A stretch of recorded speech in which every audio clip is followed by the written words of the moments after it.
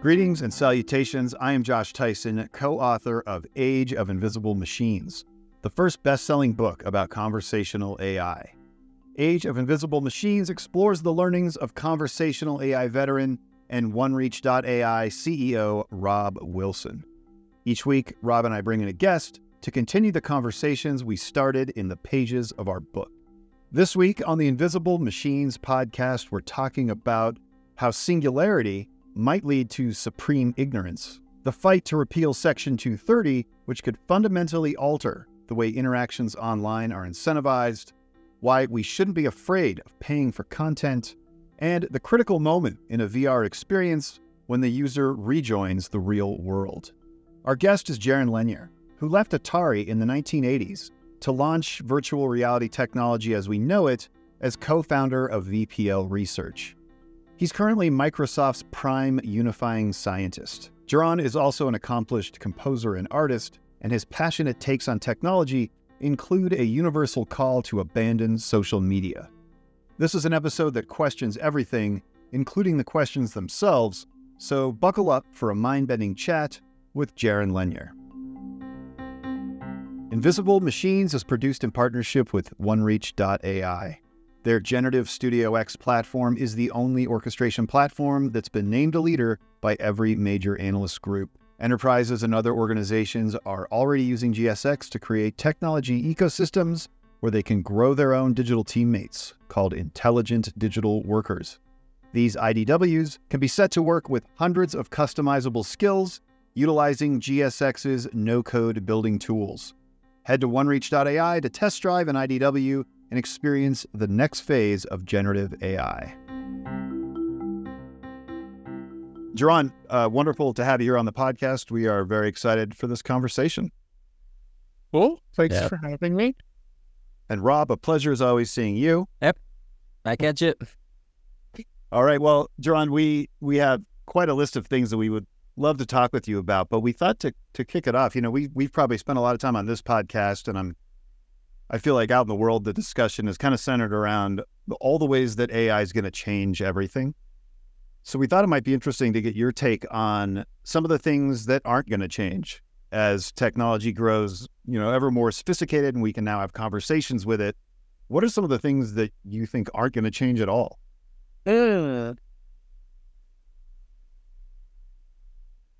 Well, I like to think of the future of how people are and what people do as being somewhat open-ended. So I don't like the idea of saying, well, I believe this is a constant and this is a way that people will always be the same. Because honestly, I don't think any of us are entirely happy with how people are. So I want to hold on to some hope that we might become a little better in some ways, but present trends would seem to indicate that a lot of the issues that have tripped us up in the past around bizarre ego and insecurity issues for a lot of people, and capable young men being high on the list of those. Maybe those are sticking around, and in a way seem to almost be the most immutable features as things change. But once again, I want to remain optimistic. I think declaring, this is definitely how it's going to be. Some things we know. I'd be very surprised if computers compute the whole universe into some other state where it's no longer based on finitudes and conserved properties and such things. And some of my colleagues have ideas in their heads about how we're about to sort of exit reality as we know it, and computation will totally change everything very fundamentally. And I think they're incorrect about that. I think that's based on a misunderstanding of how computation works. But, that's in a way criticizing such an out there idea that most people haven't even encountered. So I don't even know if it's worth doing. So that's something I think is wrong. Yeah. But I want to stay open-minded. I think people can become worse, but in the course of history, somehow things seem to get better. And one of the great mysteries is how that's possible, since any freeze frame in history shows us being horrible, and yet you put all the freeze frames together and we get a little better over time. How does that work? Is it our ideas? Is it something about game theory, as we see in studying the prisoner's dilemma? Is it some combination? I don't think we actually quite know how that works. And so whatever it is, I hope it keeps on going. Yeah. Yeah, let's keep it going. I can't help but see all the instruments in the back and go, we're always going to want to make music, right? Like, we've been making music for a long time. We're always going to want to make music. I mean, I hope that's true. I mean, it's an interesting question to say, are there things that everybody used to like to do that we kind of gave up on, that we just stopped? It's an interesting question. I mean, you might say, well, everybody used to make sacrificial offerings all the time in many cultures, if not all, in one way or another. And we don't do that, or maybe we do. It's just that we've kind of maybe wasting a bunch of your income on a designer bag that perhaps isn't a fake. Perhaps that's our new offering. Like, I mean, these things are a little hard to nail down. And so music is such a undefinable, unclear thing. It's not clear to me what is music and what is. So it might be pretty hard to tell if the future has it or not whenever people in the future are around to look at it. But certainly something's different now than it used to be. I'm struck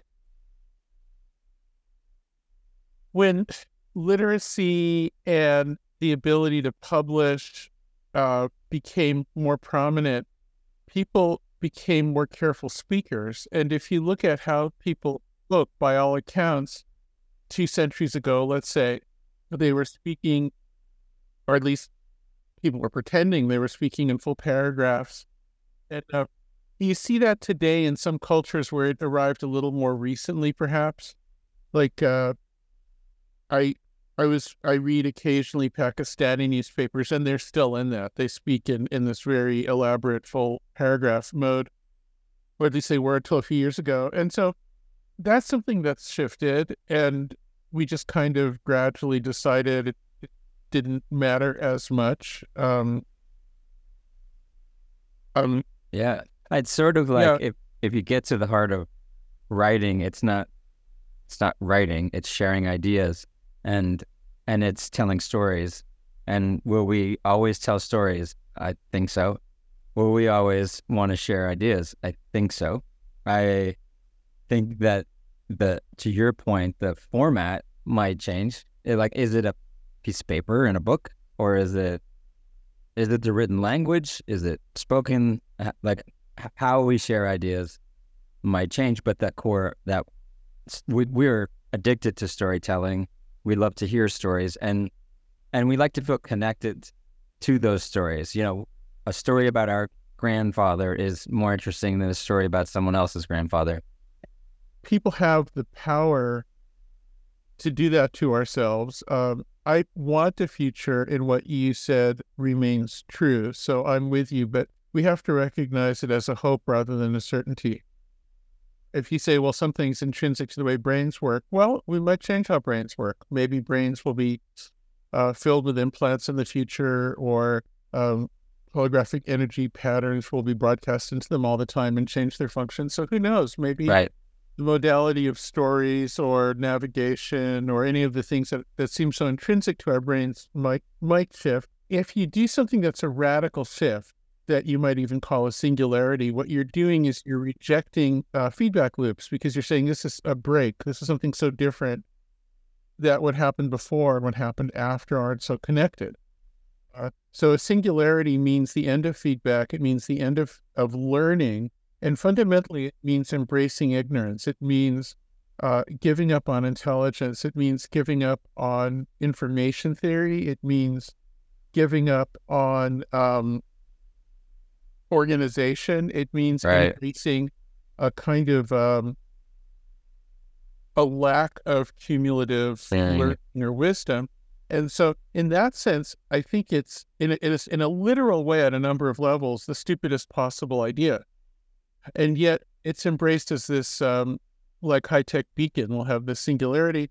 So it's like our GPS. The moment you stop, you just do whatever it tells you to do. We're just going to follow it blindly. No, it's far worse than that. It's like a GPS where you've destroyed all the satellites with missiles. I mean, it's really, really bad. But I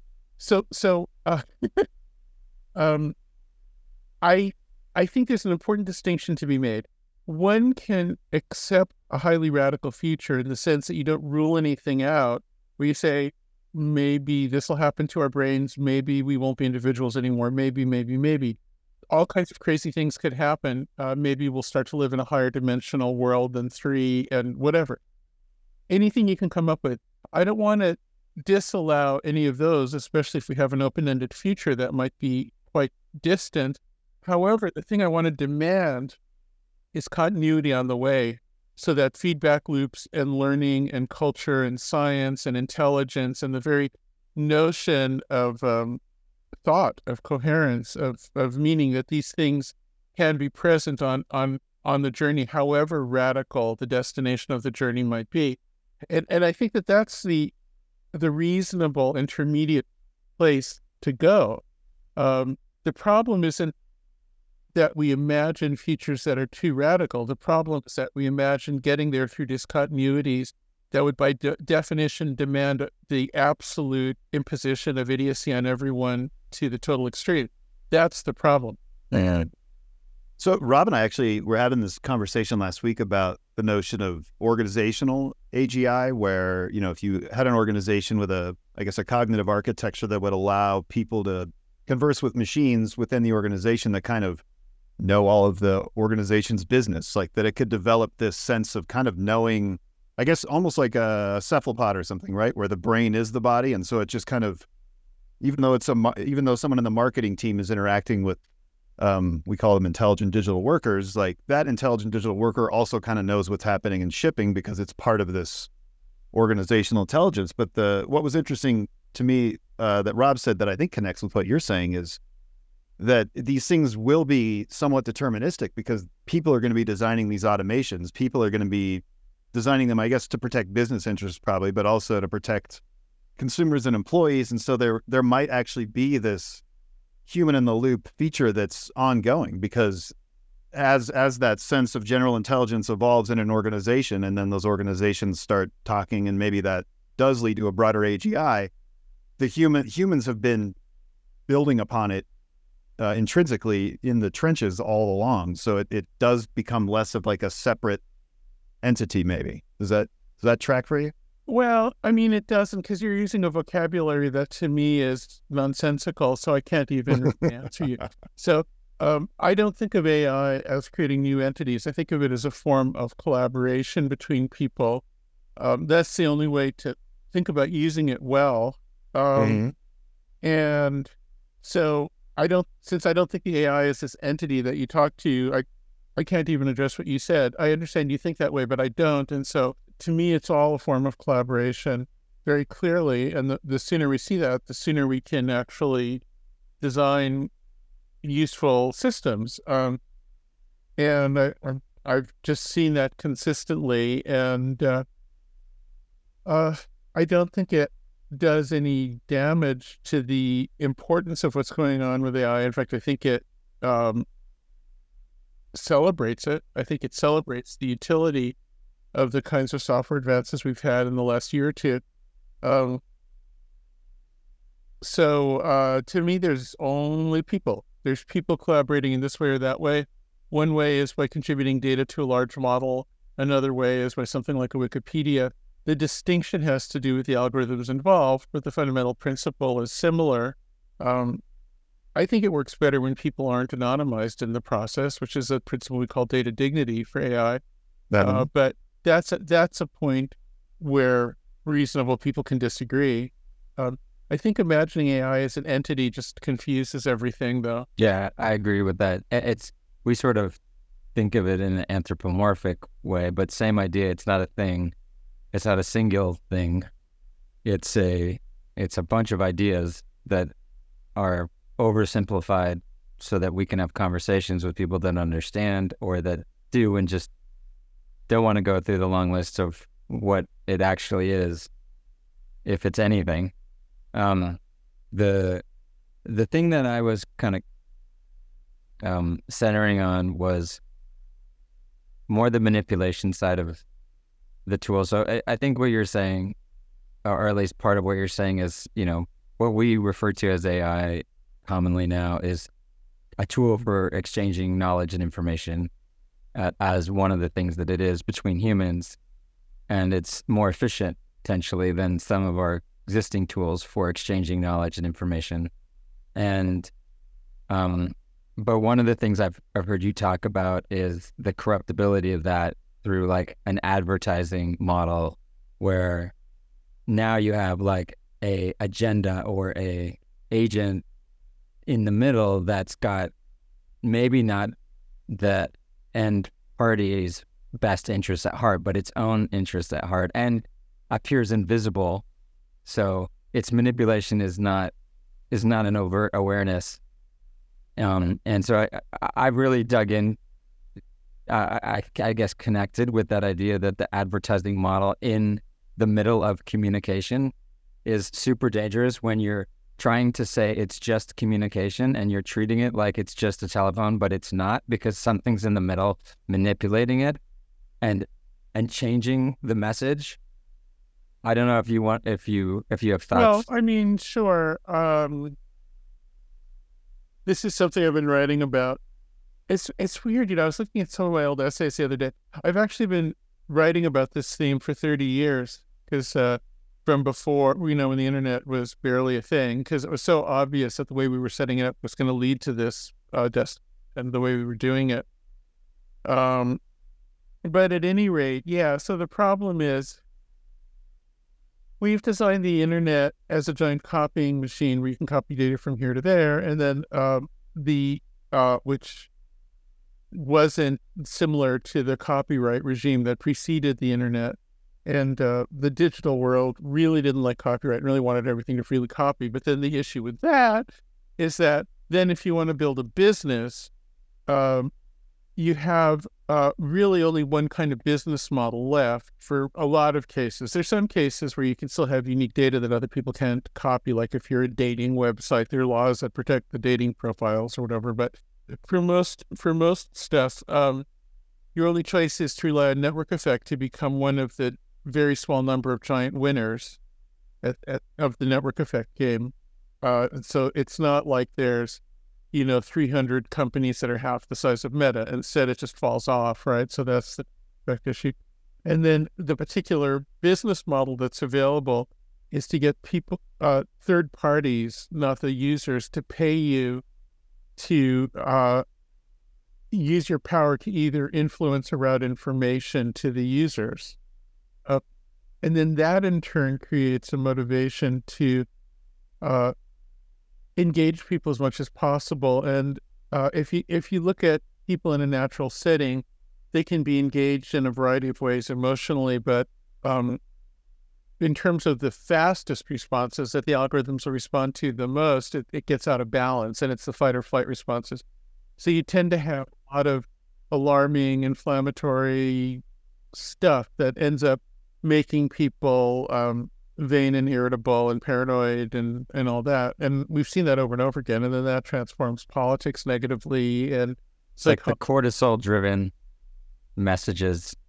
Yeah, okay, I'll take that. And so that whole thing is really bad. Now, a good thing is that the importance of big AI models seems to gravitate against that way of doing things at about the same time that possibly the only thing the American left and right agree on is that they don't like the companies that use it a lot.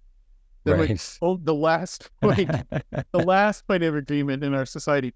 And so the reason the AI models gravitate against it is you can use an AI model to get, in a way, a better result than a straight search, and it might have references, but people might not follow those.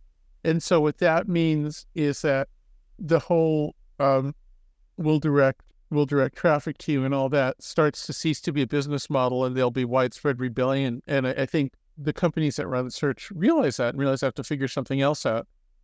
And I think there's starting to be a little bit of hope that we can move the internet to some sort of an alternate methodology that's a little better for people. It might even happen pretty quickly because this thing is breaking pretty fast. I'll give you an example. I needed to find something really obscure about how to run a really tedious piece of equipment with a lot of details in it that had a whole bunch of owner's manuals for different revisions that were all really badly written.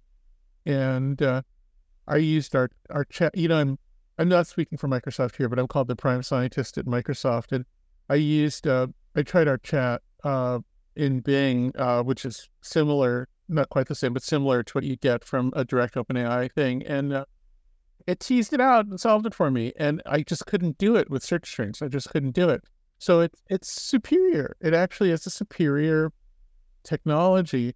But it's not, how can I put this? It gives it to you in one big gulp.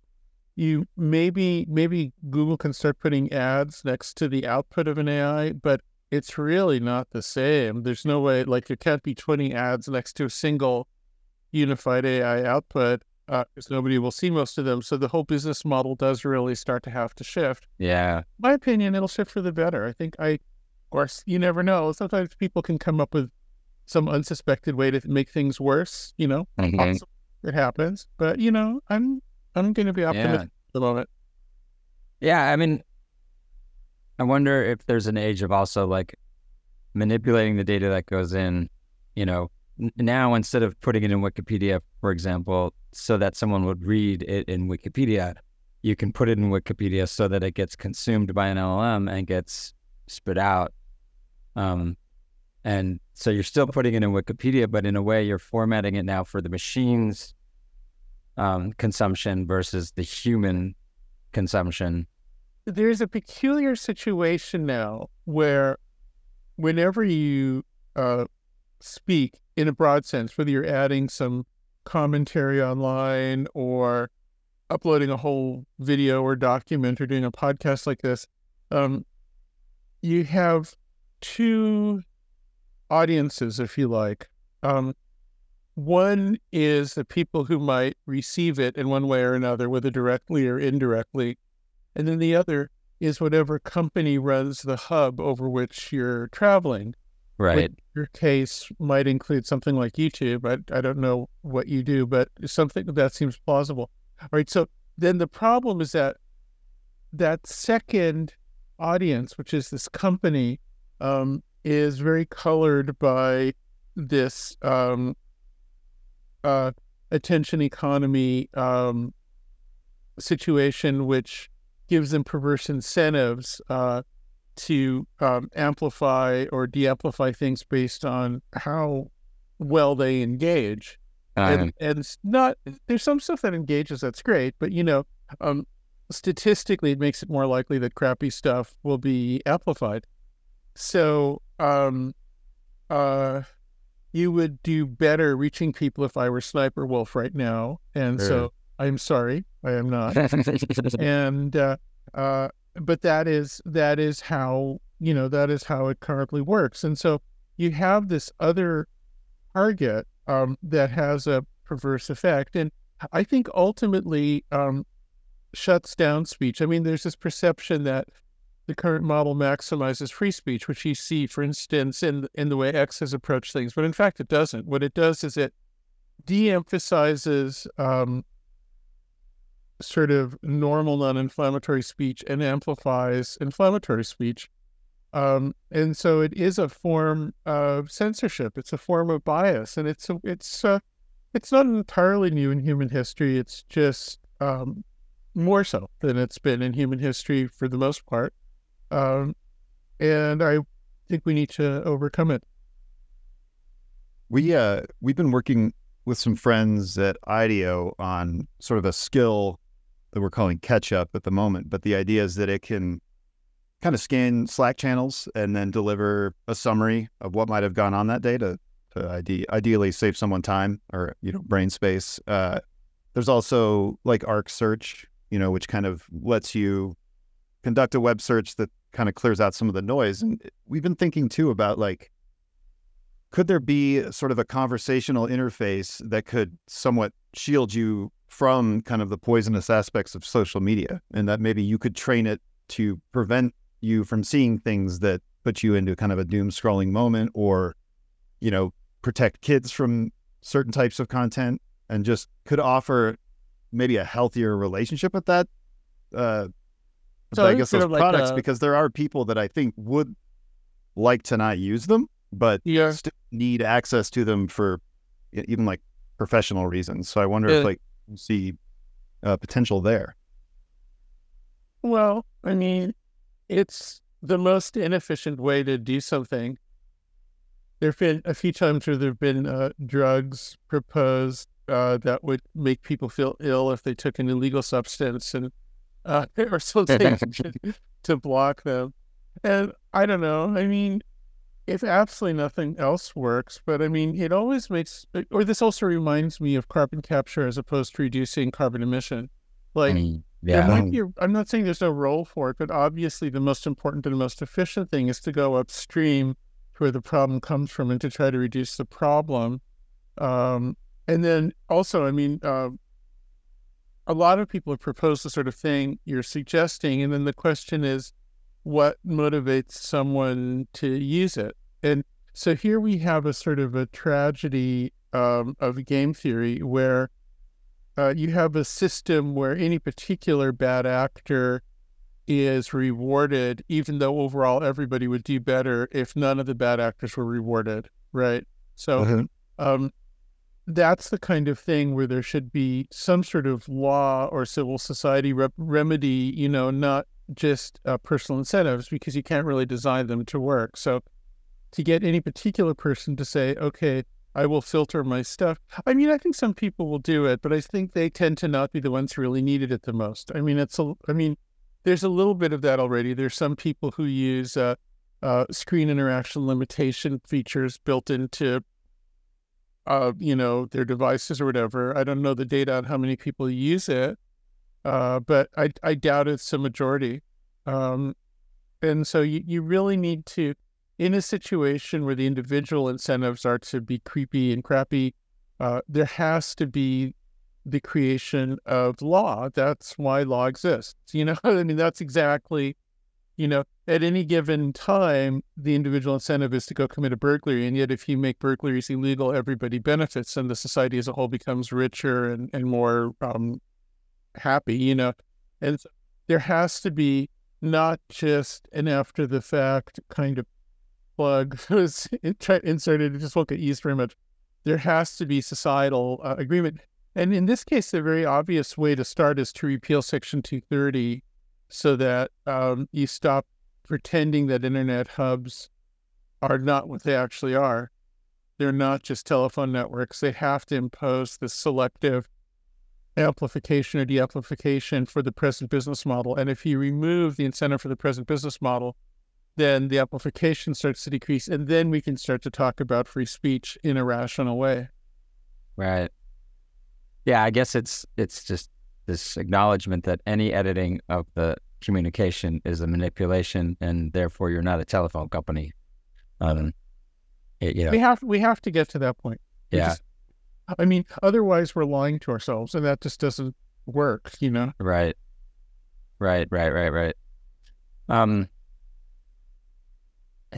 Yeah, and if the manipulation is gone, does the revenue dry up essentially from the advertiser? If they can't manipulate, does that make the channel less valuable to them, or does it just leave them nowhere else to go?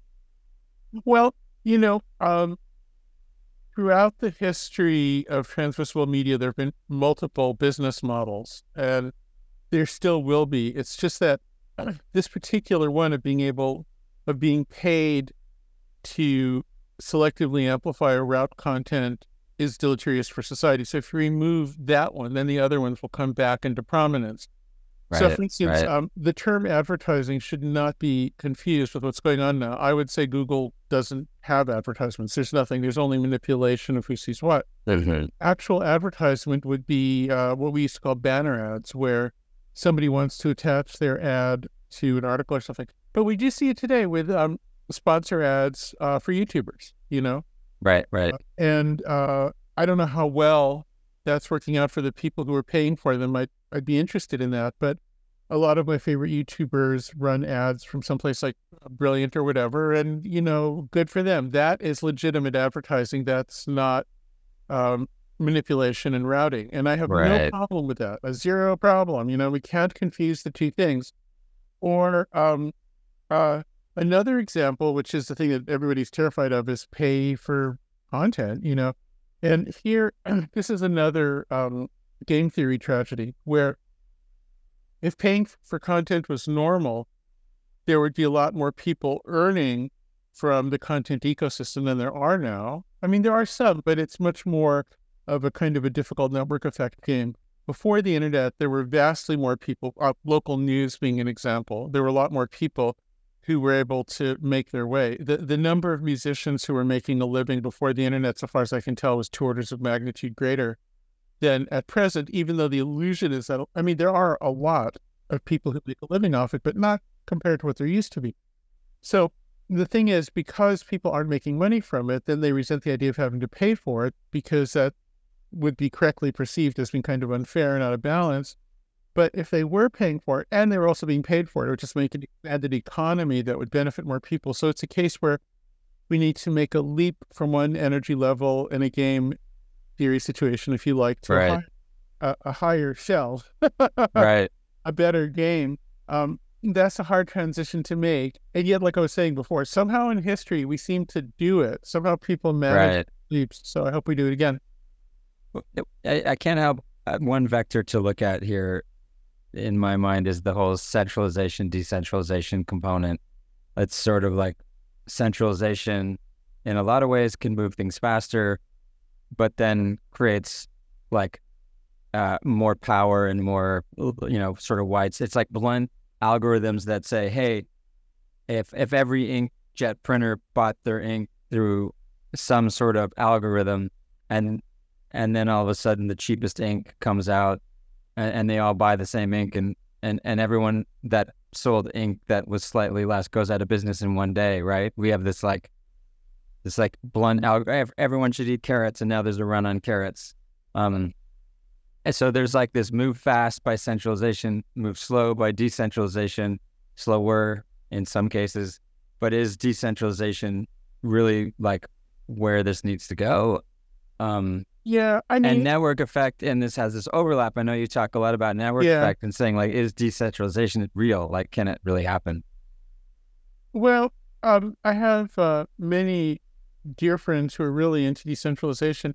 I personally think the whole topic's a bit of a distraction. Like, either whatever it is works better or not. And I think the question of what's centralized or decentralized is actually more fuzzy and harder to really determine than is often stated. For instance, people will say, well, blockchain's decentralized. On the other hand, there's an incredible plutocracy, more centralization in the ownership of Bitcoin than maybe any other currency, certainly more than gold, which it's supposed to emulate, and it's built in structurally. So it would seem to me to arguably be the most centralized currency, not the least. And so it depends which way you want to think about it. You can say, well, social media is decentralized because anybody can post. But on the other hand, there's a gatekeeper who routes and amplifies people selectively at the center. So is it decentralized, or is it even more centralized than anything else ever has been? Well, the answer is both. And so I tend to not be interested in the question of centralization versus decentralization, because I think any real world system will have aspects of both qualities, and I think it's a distraction to worry about which way to talk about it. I think the right questions are, how well does it work? Who gets the power? What's its future? Is it stable? Does it lead potentially smoothly to better systems in the future if people decide they want them, or does it resist any change once it's in place? There are all kinds of questions like that to me are the important ones. And I don't think there's any usable definition of centralization or decentralization, actually. But in the left, we tend to have inherited a feeling that decentralization must be a good thing, because historically a lot of the things that people on the left like, but also libertarians, they had a decentralized feeling, but as to whether they were actually decentralized, I mean, communism was supposed to be decentralized, but it turned out to be the most centralized thing, short of, an emperor system from the past, maybe turned into it, So I would caution you against taking the question too seriously. And I'm sorry to keep on asking the questions you ask me, but that's my job. Great. Yeah. No, I mean, maybe decentralization is one of those, or centralization is one of those things that won't change. Maybe that's as much as we all think it will. Maybe that's like music. And I don't think the math of game theory or network effects will change. However, the way society interacts with those things can change and has changed. I mean, there are societies with varying levels of wealth and power concentration. They're not stable when they reach the extremes in either direction, but there is a range from, and you can argue about whether they're good or bad and whether they last or they don't.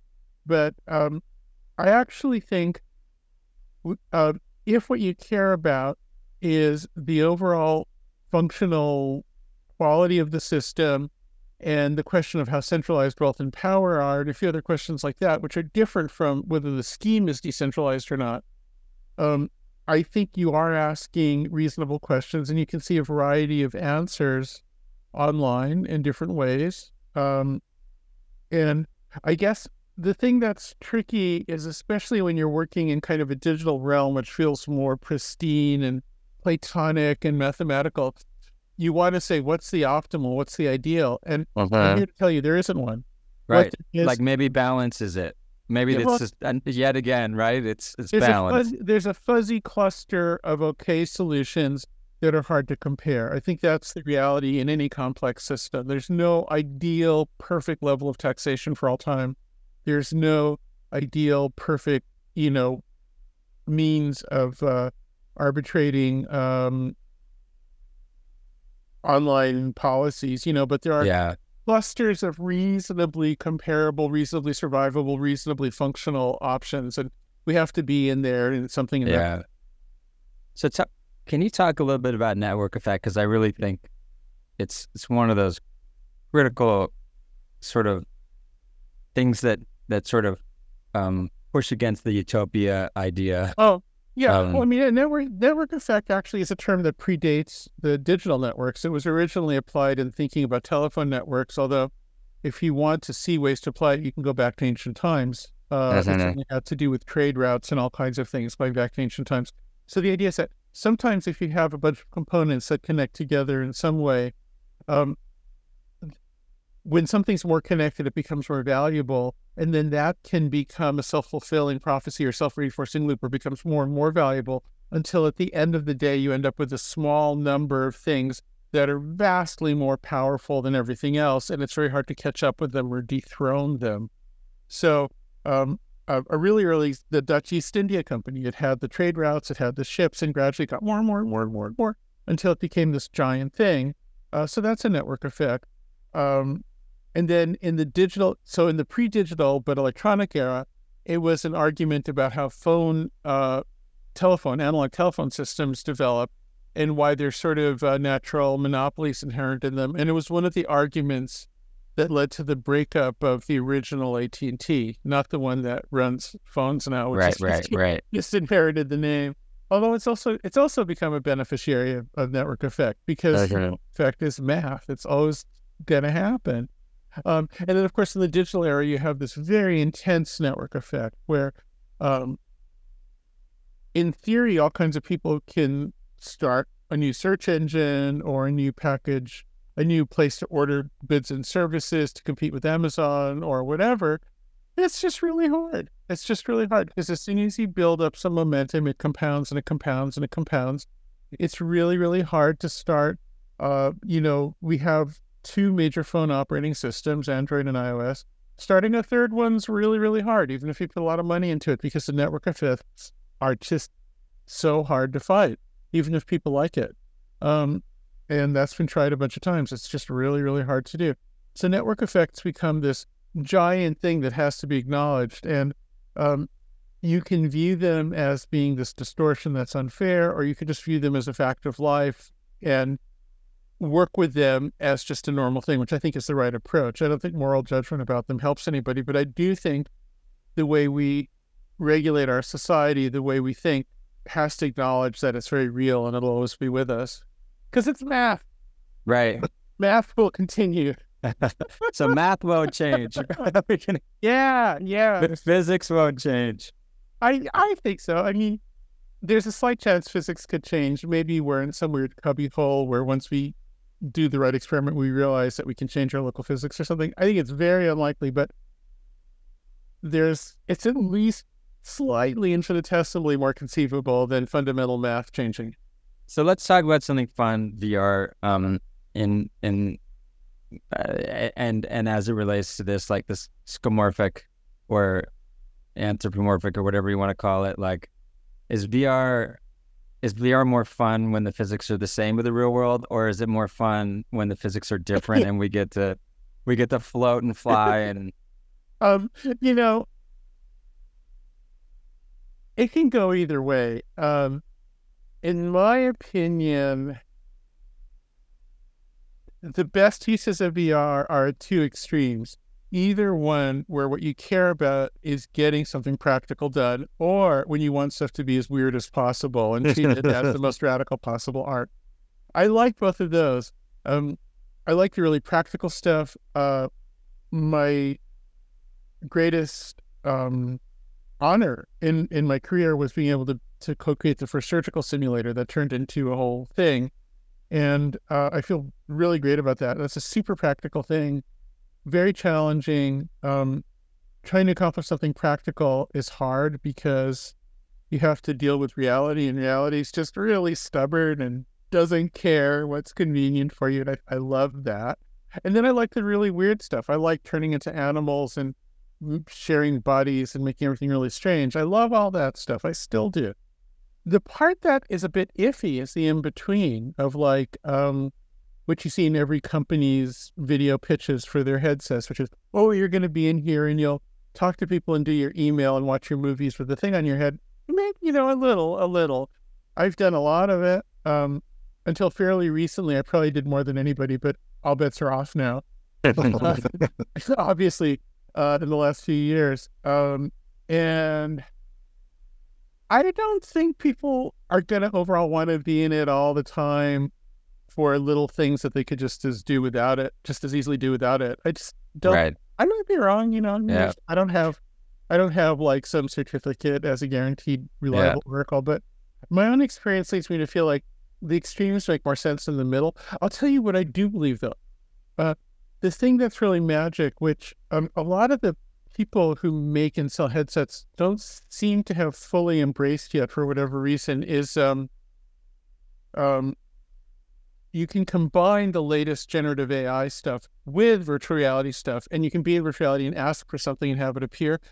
So one of my research groups has been pushing on that for a couple of years, and if anybody's curious, they can just look up our papers at conferences. It's all open and published work. But the thing is, we've had some great successes. Actually, the coolest one isn't published yet, but it will be. So you can go in and you can say, I want, instead of saying, oh, is there a painting program where I can use my hands in one of the stores, in a Meta store, an Apple store or something, you can just ask for it. Say, hey, I want to be able to paint in the air with my hands, and I'd like to be able to use my fingers to change this and that.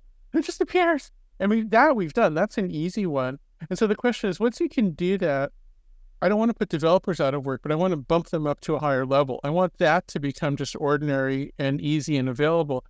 Because I think if people can just ask for the simple apps they want, they'll discover what the headsets are for. And waiting for an app ecosystem for people to code all this stuff, this risk, and upload the thing and be able to and get it approved, and they have to download it. I mean, it's just like, it's just sludge, And I don't think we need it for simple VR experiences anymore. Like, we should really just move to prompt-based, spontaneous generation of simple VR experiences. And I think I think people will like that. And I think that'll become much more creative and interesting.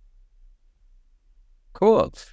Yeah, I've heard you talk too about like how important that moment is with a VR experience where you take the headset off and reacclimate to reality. And that struck me as really important too, because it feels like the technology hurdles have disappeared now. Like it probably would be conceivable to create a very, very realistic VR experience, but how much value really is there in that? If like, as you're describing, like the real magic is in creating these kind of like out there scenarios, or kind of like maybe almost a stripped down version of reality.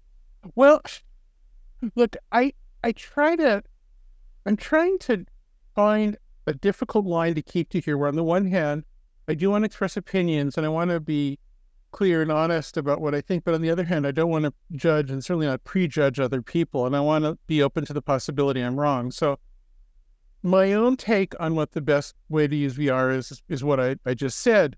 It'd be disappointing if I lived in a world where everybody agreed with me. That'd be boring. So there might be somebody out there who will make a fool of me on these points, and more power to them. Like I think the key thing, and this is where the current model has failed us, and what I mean is the attention driving virality model that drives social media and so on, where that's failed us is it creates perverse incentives for cruel and just sort of nasty creativity. And what I think if we can remove those perverse incentives, I think people overall would revert to their mediocre muddle of semi-decency that's gotten us through all these millennia pretty well. And I'd rather see that. And so I'm a little... This thing about whether VR could be used for cruelty, of course it can. And we've already seen some examples of that.